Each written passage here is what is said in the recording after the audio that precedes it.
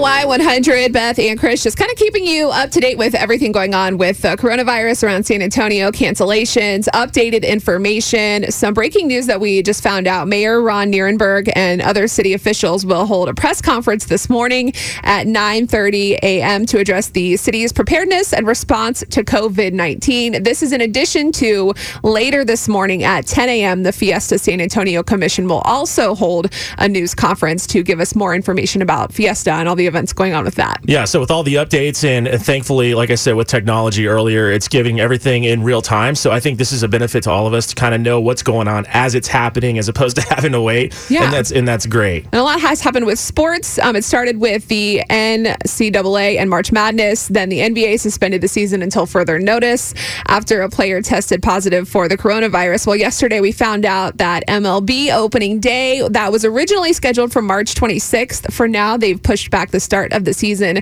at least 2 weeks, but it could be extended further. Yesterday morning, the NHL, the Hockey League, actually suspended its season immediately. They also said that the goal is to resume play as soon as it's appropriate, but remember, their leagues share the same facilities and locker rooms at a lot of NBA and other sports. Yeah. So some members of the NHL said it kind of seems like some members could test positive at some point for the coronavirus. So a lot going on with sports, but amidst all of the suspensions, Mark Cuban, the owner of the Dallas Mavericks, he decided to take action to help financially support the arena workers. When some of the things were coming up that we might not play games, and this was yesterday, I reached out to the folks at the arena and our folks at the Mavs to find out what it would cost to financially support people who aren't going to be able to come to work. You know, they get paid by the hour, and this was their source of income.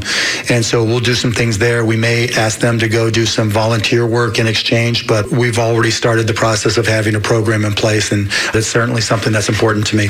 As someone who's worked for the Spurs, like, you know, as the arena DJ, being around that for so long, seeing Mark Cuban do this for the employees, there's so much that goes into operating an arena, and this is going to hurt a lot of people in all sports, not just the NBA. But I love it when players step up too, and they don't just wait on the owners.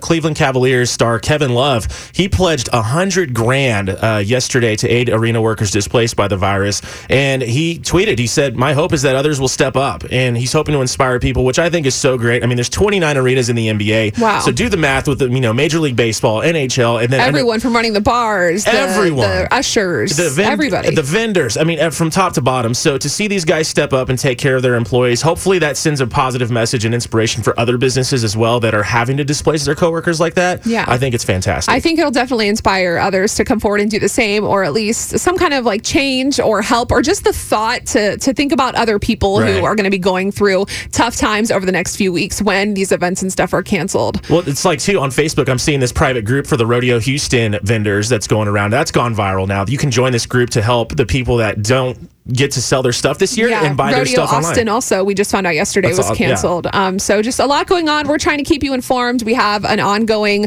live updated link on our Y100 Facebook page with everything happening, and we will hear from Mayor Ron Nierenberg again just in a little bit coming up at 9:30. He's going to address San Antonio's preparedness and response to COVID-19. So we will keep you posted with that as well.